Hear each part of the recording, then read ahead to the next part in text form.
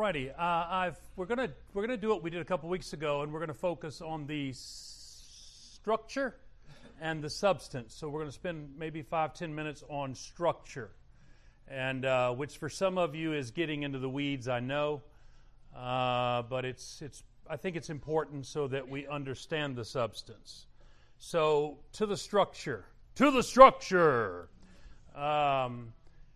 We covered the declaration of the gospel. That was the first paragraph there. The distortion, that was the second paragraph. And now Paul's delivery. And that's going to take us through the rest of chapter 1, which is verses 11 through 24, which means we got to get our thinking caps on. We are going to do our best to move with haste.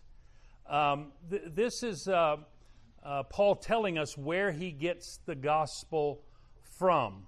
And so, he's just going to tell us the story. This is called a narration.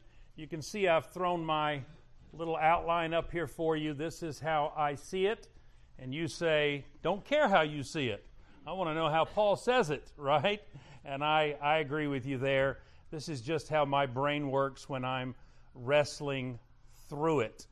So let's try to look at it here. Structurally, in verses 11 and 12, we see here a little transition going on. If you remember last week, I brought up the word exordium. And basically that was Paul just trying to get our attention. You remember the little phrase we said? He was trying to throw, a couple of you mentioned it to me, that's why I'm bringing it up. He was trying to throw something in our face. That's right. He was trying to throw water in our face, trying to get our attention. And so he's done that, and now he's going to launch into his narration. In other words, he's got our attention. So the question is, do I have your attention? All right, good. A few of you have said yes. All right, I'm glad of that. And so now that he has our attention, he's going to give us this narration. He's going to tell us a story. And this narration goes all the way to chapter 2, to the very end of chapter 2. And so Paul is connecting his passion to his narrative explanation. He stirred up the audience. He's gotten their attention. And we are the audience now, right? And so now he launches into a personal accounting, and again, continues all the way to chapter 2. So we need to understand that as we make the applications, particularly to ourselves. So let's try to understand Paul here. I think it's important to understand that he presents himself as a case study for the fact that the gospel is not of men. And this should not be new to us. Paul always throws himself in the middle of the story. Does he not? Can you think of examples of that? Always throwing himself in the middle of the story. How about 1 Corinthians chapter 3? You say you're of Christ. You say you're of Cephas. Some of you say you're of Paul. Always puts himself in the middle of the story. He's not afraid to do that. Matter of fact, he is convinced that he is a player in the story. So as he does this, and let me see what I have here, his theology for him is not merely some theory, but rather it implies a definite way of living for Christians. So if that's the fact, then his story is important. You see, in Paul's thought world, the imperative, that's the vital thing, grows out of the indicative. That means the stated fact. In other words, if Jesus is king, that means something, doesn't it? Right? I came up in easy believism. In other words, you could believe Jesus is king and go about and live like he's not king. Well, that's not the case for Paul. Remember, we've looked at the first 10 verses, and he's laid out some of these facts. He's laid out these indicatives, if you will, and he's done that because if these things are true, if Christ has been resurrected from the dead, if he has been called to be an apostle, not of men, then these Judaizers, by that very fact, have to be wrong about what they are saying. If you Galatians have believed on the Lord Jesus Christ, if you are new creatures, then all of these things that they are saying, by very definition, cannot be true. The world is new. The world is different. The world cannot go on for you the way it has been going. As we move on to that, Paul's thought world is a narrative thought world full of stories about major figures. And these other figures also provide examples, either negative or positive, about how Christians should or should not behave. Are you familiar enough with Galatians to think about some of the other people he brings up? Who might they be? He brings up Peter. He said Barnabas too. In case he's wrong, you can say it was him. He brings these people up. Why? Because in Paul's thought world, people are examples. Are we examples? Boy, we are examples. And in Paul's thought world, people are examples, either positive or negative for us. And then Paul assumes something. That is that his audience is and will be caught up in these stories. He brings somebody up in chapter 3 as a foundation for all of it. Anybody want to take a gander? Abraham. And he didn't bring him up. Abraham. Because he assumes if he brings up Abraham, your mind then will go back to Abraham. And you'll think, okay, Abraham. James does the same thing, doesn't he, in his letter? If he brings up Abraham, all of a sudden you'll get caught up in the story. Gerald, you know, we were talking a few weeks ago at a meeting and talking about how the power of stories, and the biblical writers are this way, the power of the story, and they bring them up positive. Alan, you were bringing up of stories also. The power of the story.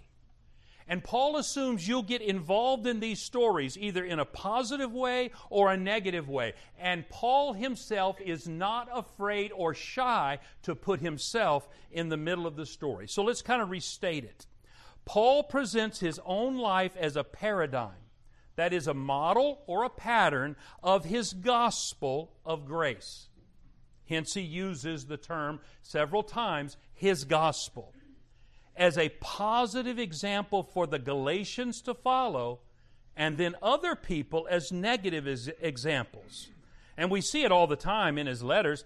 1 Corinthians 4:16, I urge you then be imitators of me.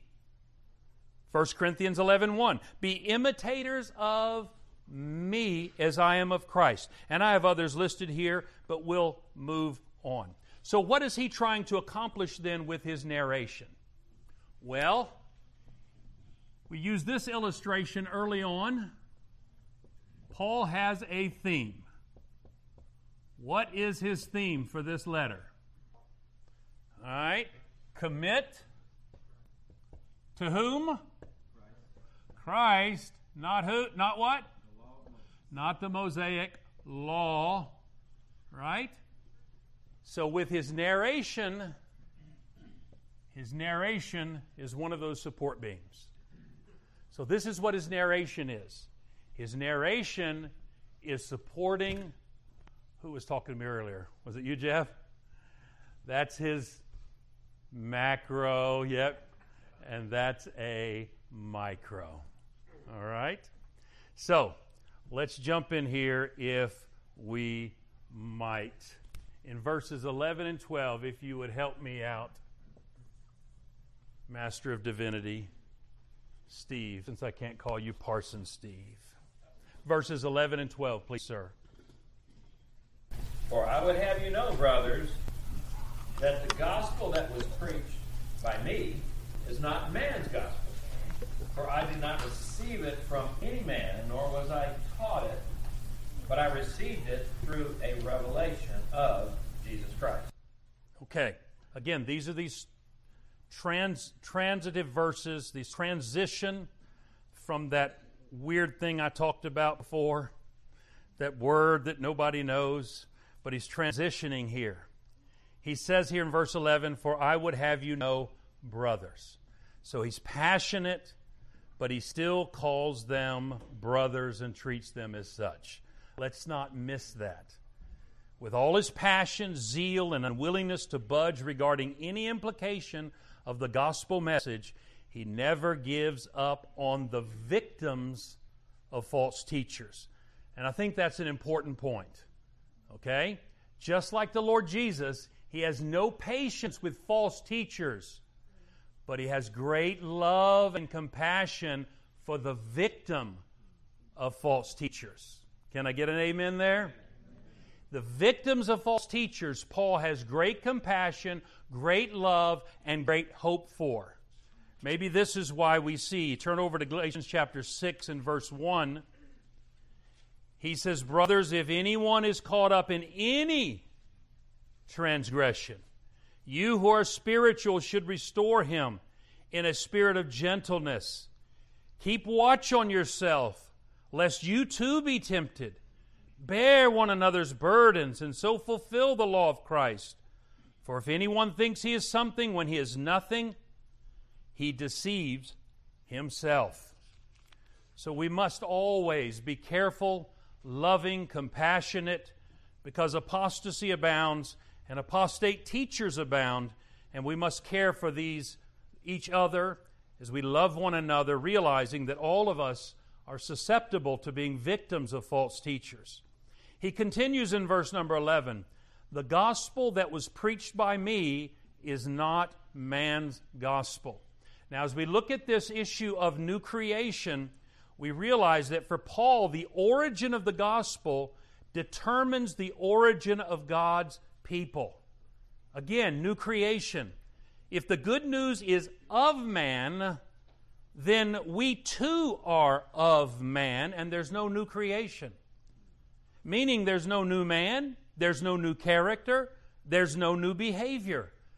The gospel is not man's gospel. He'll push deeper into this in verse 12. Look what he says.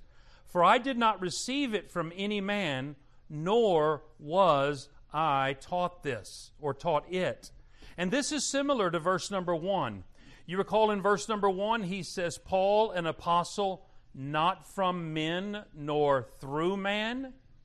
You see, he's not sent from man, nor is he sent with a message from man. Paul's message is God's message sent by God. He wants to press in on the fact that this is something the Jewish Sanhedrin cannot claim. This is something his Jewish mentors, remember Gamaliel? This is something his Jewish mentors cannot claim. And this is something that Saul, the former Paul, could not claim before he met Jesus on the Damascus road. And then he finally says in this verse, "I received it through a revelation of Jesus Christ."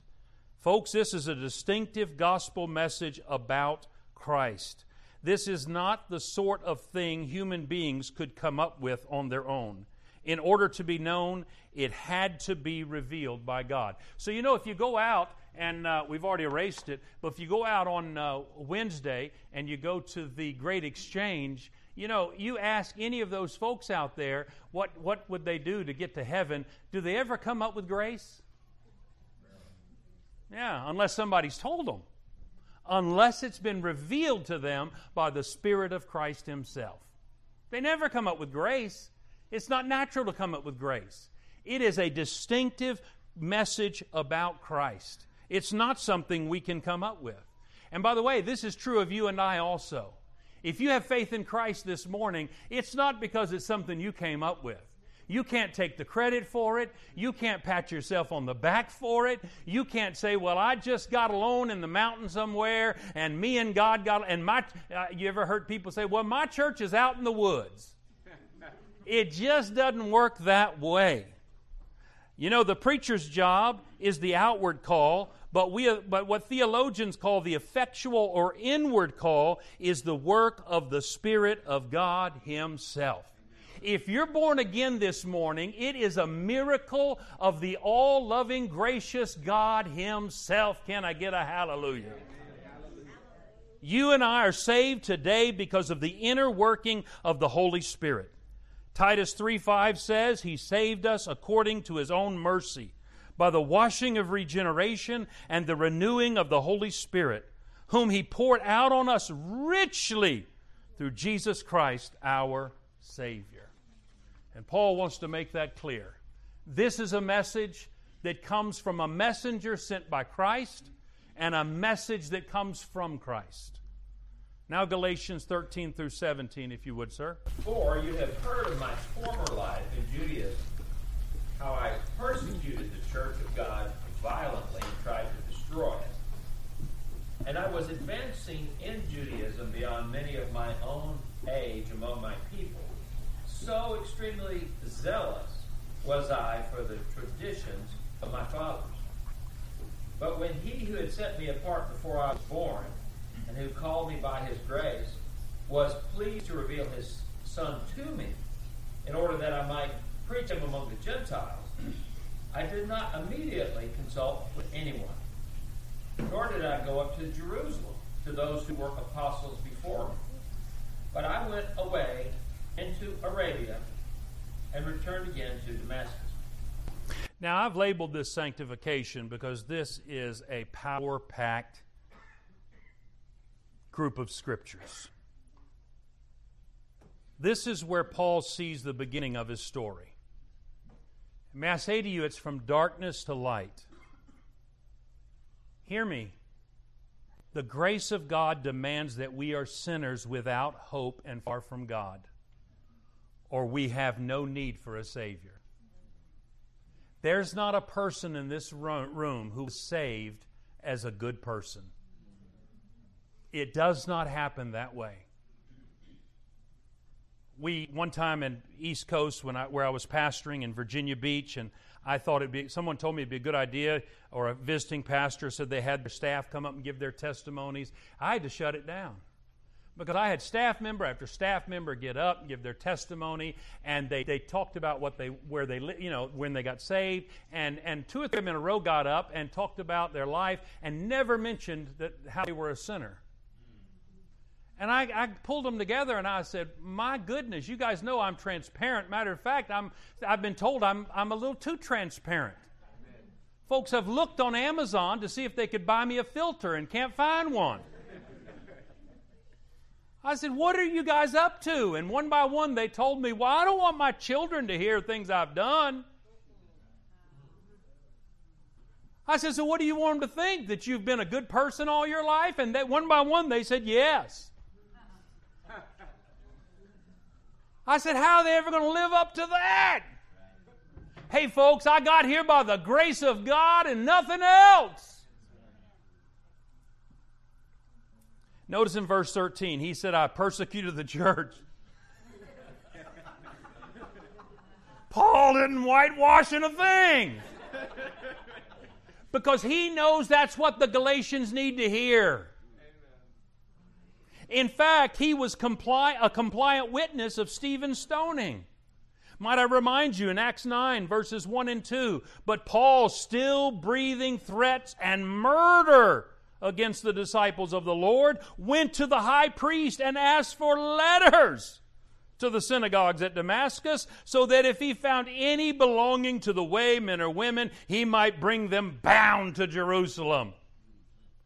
He was wanting to hurt some people. Verse 14, I was advancing in Judaism. You think the high priest would have entrusted him with letters had he not seen him as someone advancing in Jerusalem? Paul was known as a young man, but he would have been over 30 years of age.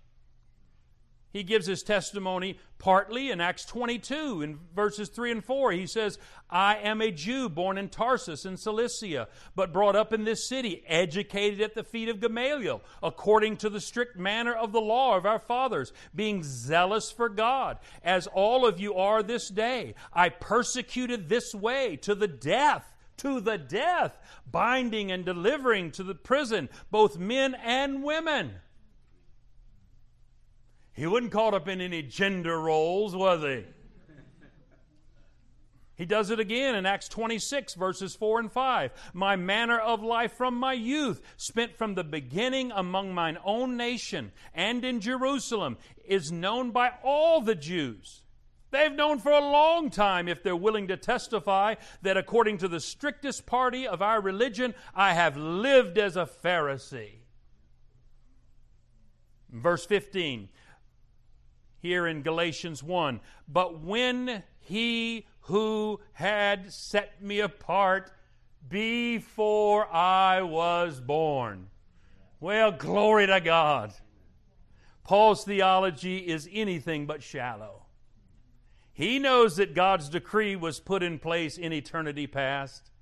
He knows that's why he's not shy about putting himself in the story. It harkens back, does it not, to the prophet Jeremiah,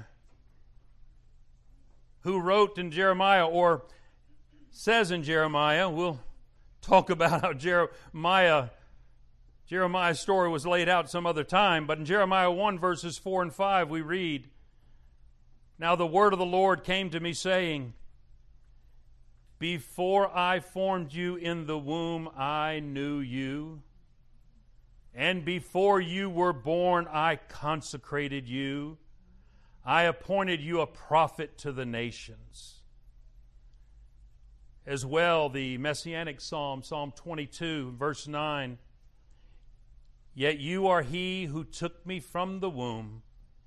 You made me trust you at my mother's breasts. Look at verse 15.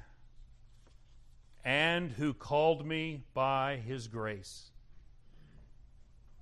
What could Paul mean by that? Well, we need only look back at the story in Acts 9. Paul's story is a great example of two phrases we often use theologically. And those phrases would be unconditional election. How many are familiar with the phrase unconditional election? I would think many of you. And irresistible grace. Unconditional election. In other words, God chose you and you had nothing to do with it. You didn't fulfill any conditions. Did God look forward and say, yeah, you're a pretty good one, I'll choose you? Let's see what conditions Paul met to get chosen. Let's see if we can find them. Here's one. Here's one of the conditions Paul met. Breathing threats and murder against the disciples. He's a pretty good one. What you think, Gabriel? Here's another one. If he found any belonging to the way, men or women, he might bring them bound to Jerusalem. This is why the term unconditional election is used. Paul is elected or selected by grace. He did nothing to earn or deserve it. How about unconditional election. Yeah, grace. Irresistible grace. You say it's irresistible? Well, let's see if Paul could resist it. Let's look back again at his story. Acts 9, verse 3. Now as he went on his way, he approached Damascus, and suddenly a light from heaven shone round him. And falling to the ground, he heard a voice saying to him, Saul, Saul, why are you persecuting me? What would you have done? Falls to the ground. Quit bothering me. Can you imagine? He had but one response. And he said, Who are you, Lord? And he said, I am Jesus whom you are persecuting. Now think of that for a minute. He's going around hauling folks into prison, getting them killed. He called himself a murderer. And from heaven a voice speaks and says, you're persecuting me. Not these folks, me. I think that'd be a wake-up call. Exactly. Verse 6, but rise and enter the city, and you will be told what you are to do. This is why the term irresistible grace is used. And may I say, by the way, your situation may have seemed less dramatic, but the goodness and mercy of God is no less real. The goodness and mercy of God is no less real. Do you know that you are a scoundrel, but for the grace of God? There is no way I'd have given up my way of life for any reason of my own. I thought I was living large. And for time's sake, I would go into telling you how cool I was.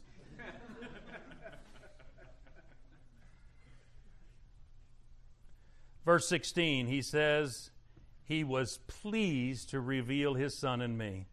What a beautiful word that is. He was pleased. You'll find that the word pleased and the word purpose, and when you read about God's will, they're basically the same word.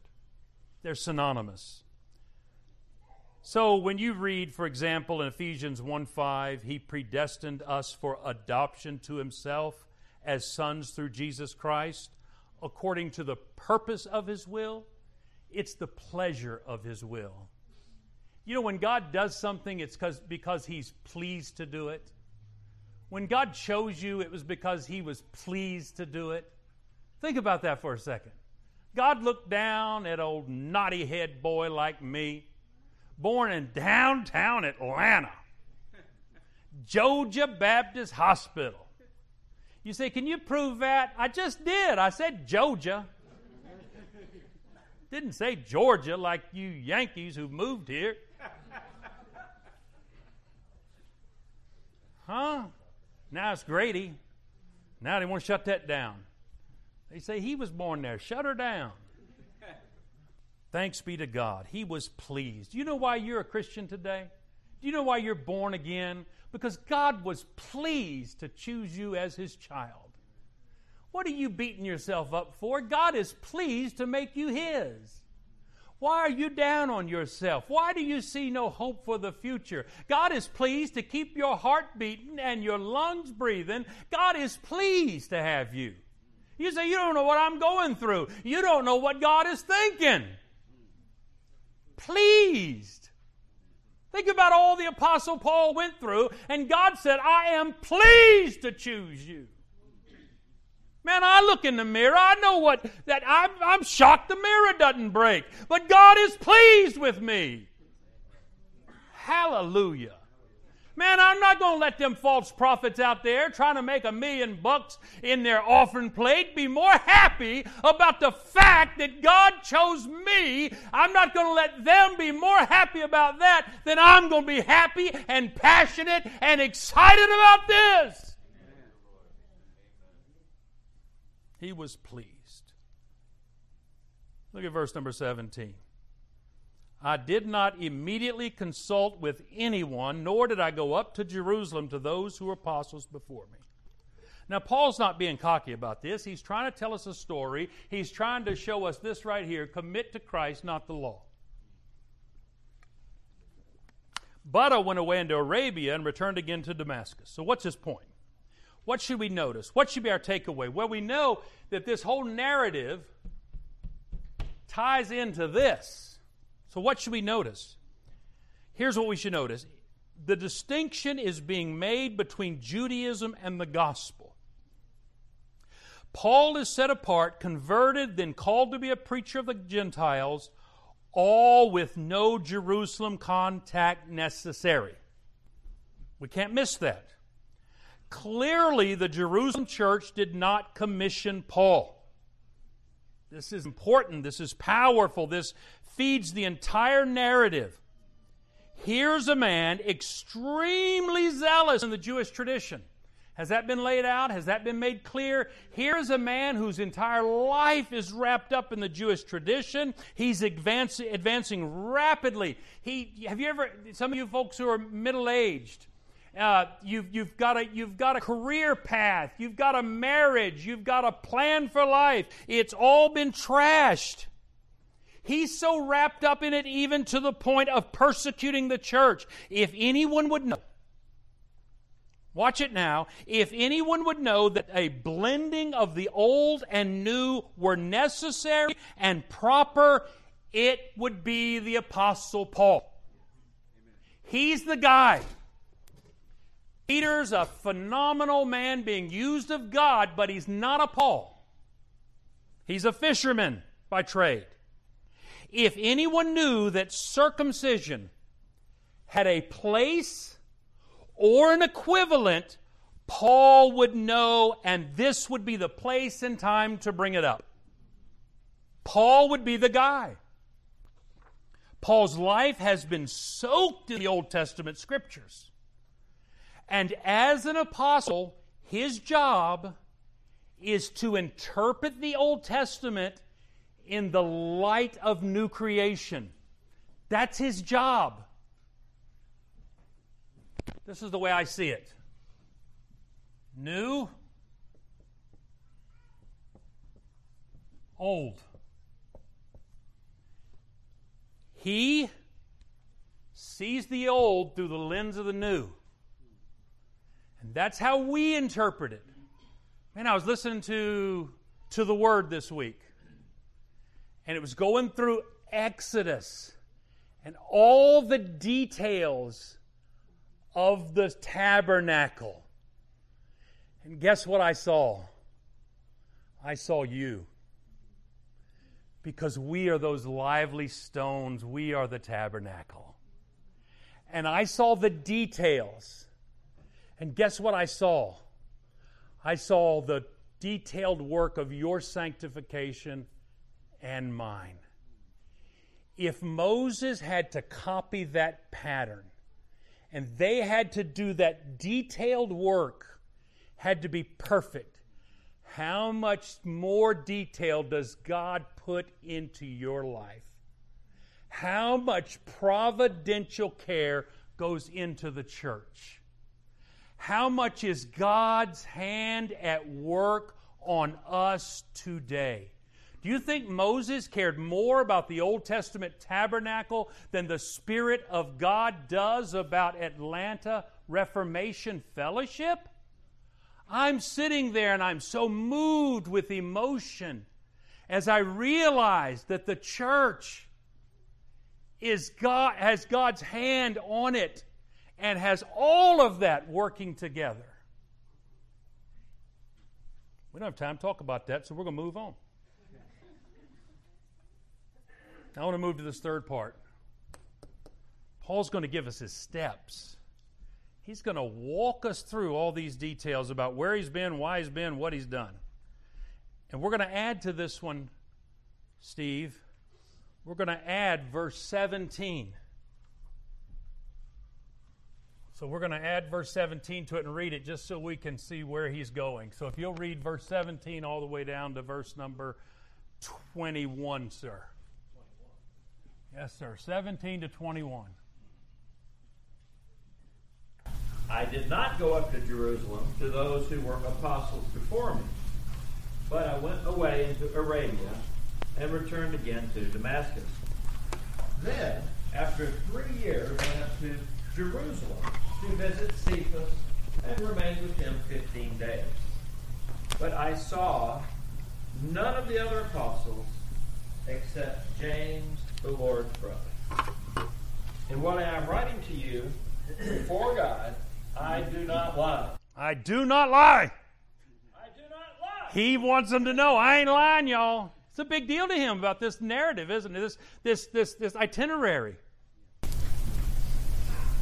Then I went into the regions of Syria and Cilicia. All right.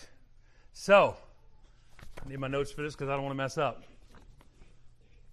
like I usually do. How about that map? Stunning, right? All right, so we're going to call this Jerusalem down here. All right, and we'll put Damascus here. Let's see. Antioch up here.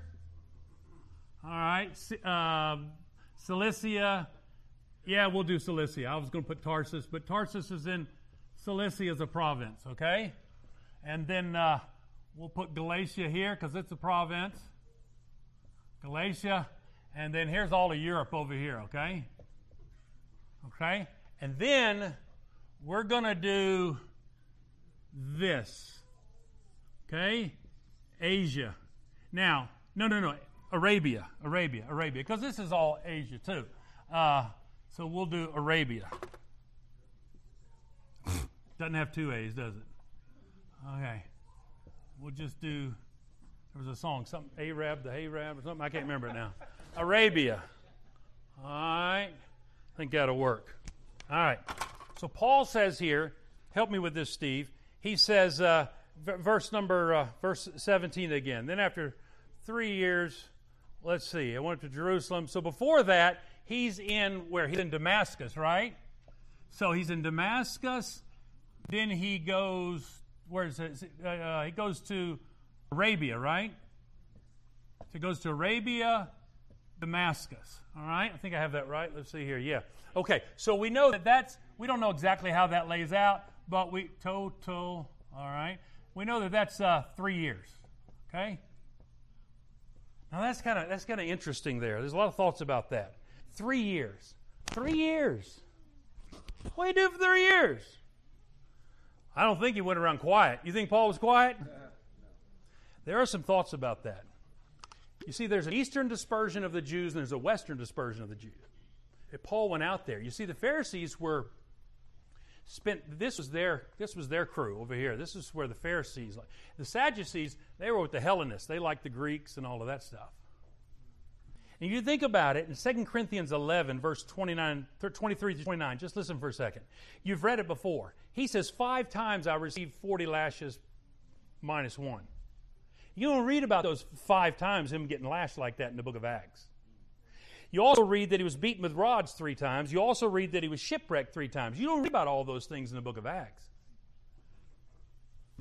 But you do read here. You read a number of things here in Galatians you don't read anywhere else. I wonder. That's just my thought. Hey, I'm just talking. Also in Acts chapter 16, remember he says he wants to go to Asia, but he was forbidden to speak in Asia by the Holy Spirit. Then the Spirit of Christ, he was not allowed to go to Asia. Then he gets the Macedonian call, the vision, and he goes off to Europe, right? So Paul is constantly wanting to go. You ever notice this? Paul is constantly wanting to go east. Even Agabus says, don't go to Jerusalem. He says, I'm going to Jerusalem. What happens? He gets arrested, and where does he end up going? Going off to the west again. Paul is just pushing all to the Jews in the east, and God is saying, nope, you're going to the Gentiles to the west. So that's why I lean in this direction. You don't have to agree with me, but you're wrong. Okay. All right. Then he says, there we are in verse 17. Then after 3 years, I went to Jerusalem. All right. He went to Jerusalem, and he was there how long? 15 days. All right. He wants to make this clear. Okay? Just trying to get a little thing here in front of you. Okay. Then he said he went to Cilicia. Right? What's in Cilicia? We already said. Tarsus, right. He was there anywhere from 8 to 14 years. If you add up the 3 years, maybe the 3 years isn't part of it, maybe it is. And then you look in chapter 2, verse 1, work it all out, blah, blah, blah. So then he's there 8 years, 8 to 14 years. Then if we mesh it with the book of Acts, then he comes to Antioch. Who brings him to Antioch? Barnabas does, excuse me. Then he's in Antioch, and then we find out at Antioch, he goes from Antioch to Jerusalem, and he only does that with the collection. Remember the collection for the saints? Yeah. With the collection. This is homework. You'll be tested on this. Then they go back. Then he goes back to Antioch. Okay, back to Antioch. Then they go to the first mission journey. Okay, so we'll just say to mission. Okay, and then the mission. And then in Acts 14:28, Acts 14, they come back. Then he comes back to Antioch. He likes Antioch. And then in Acts 14:28, 14:28 of Acts, that's when I think he writes the letter to Galatians. Okay? Because in Acts 15, then you have the council to Jerusalem. All right? But what I want you to notice, and I already pointed it out, and then I think after Acts 15 is when James writes the letter to James, the book of James, we call to the scattered Jews abroad.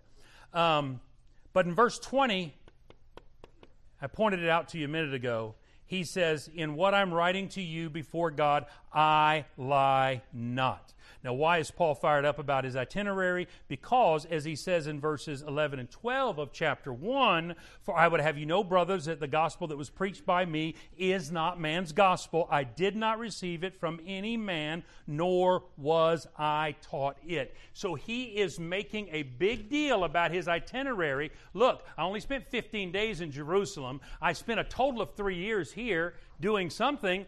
Busy, okay? I only spent 15 days here, and so, hey, Jerusalem doesn't have a part in this.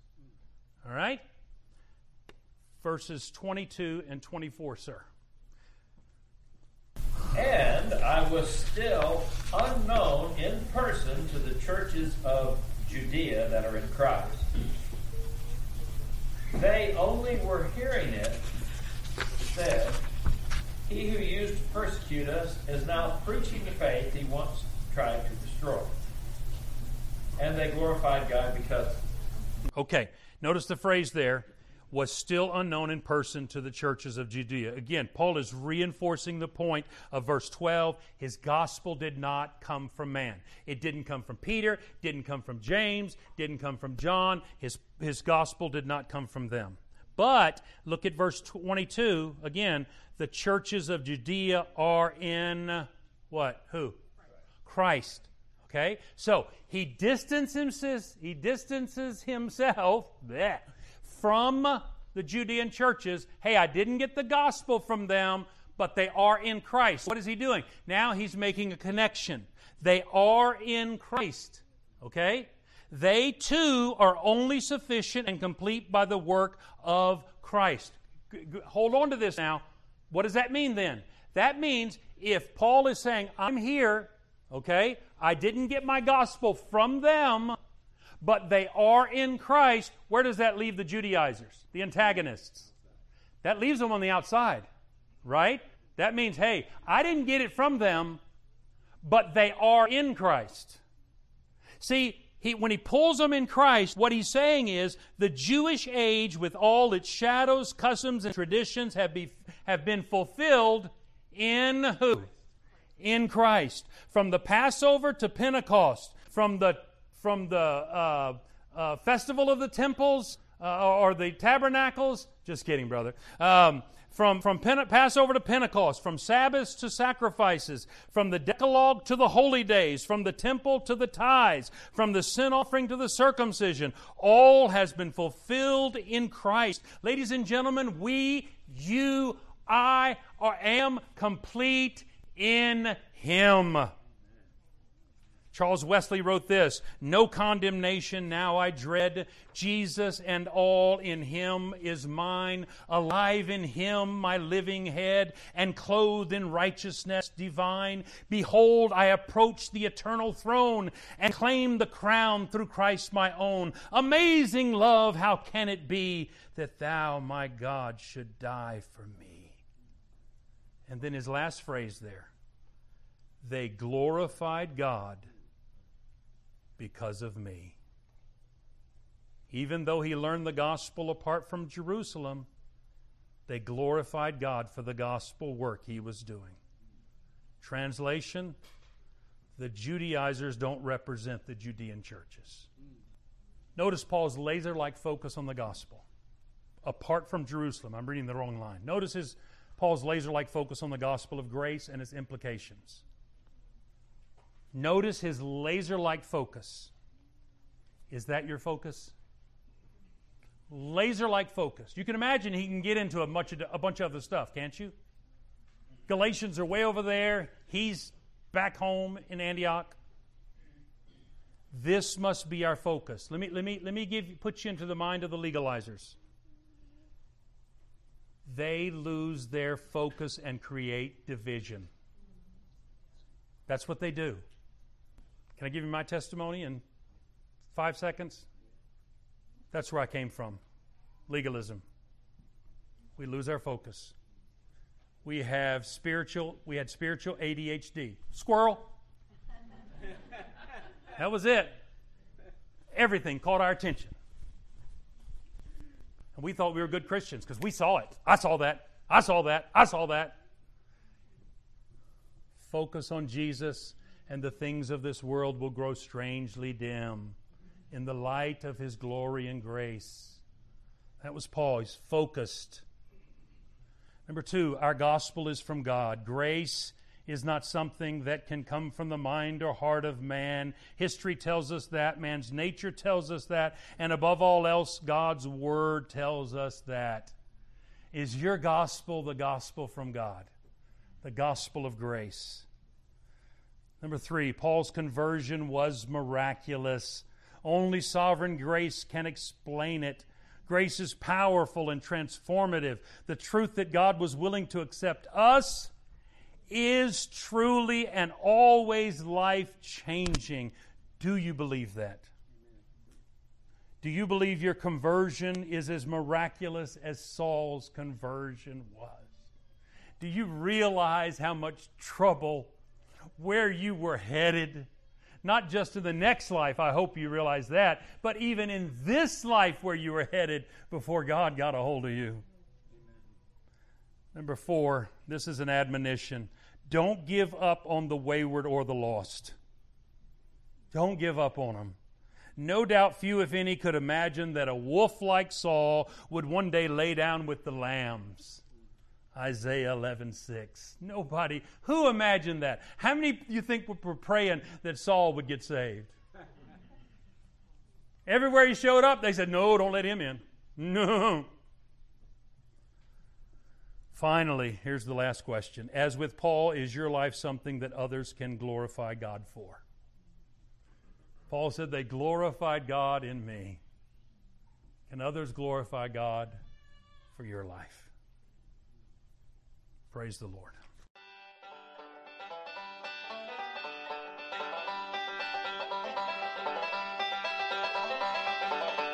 This message was produced by the New Testament Reformation Fellowship, reforming today's church with New Testament church practices. Permission is hereby granted for you to reproduce this message. You can find us on the web at www.ntrf.org.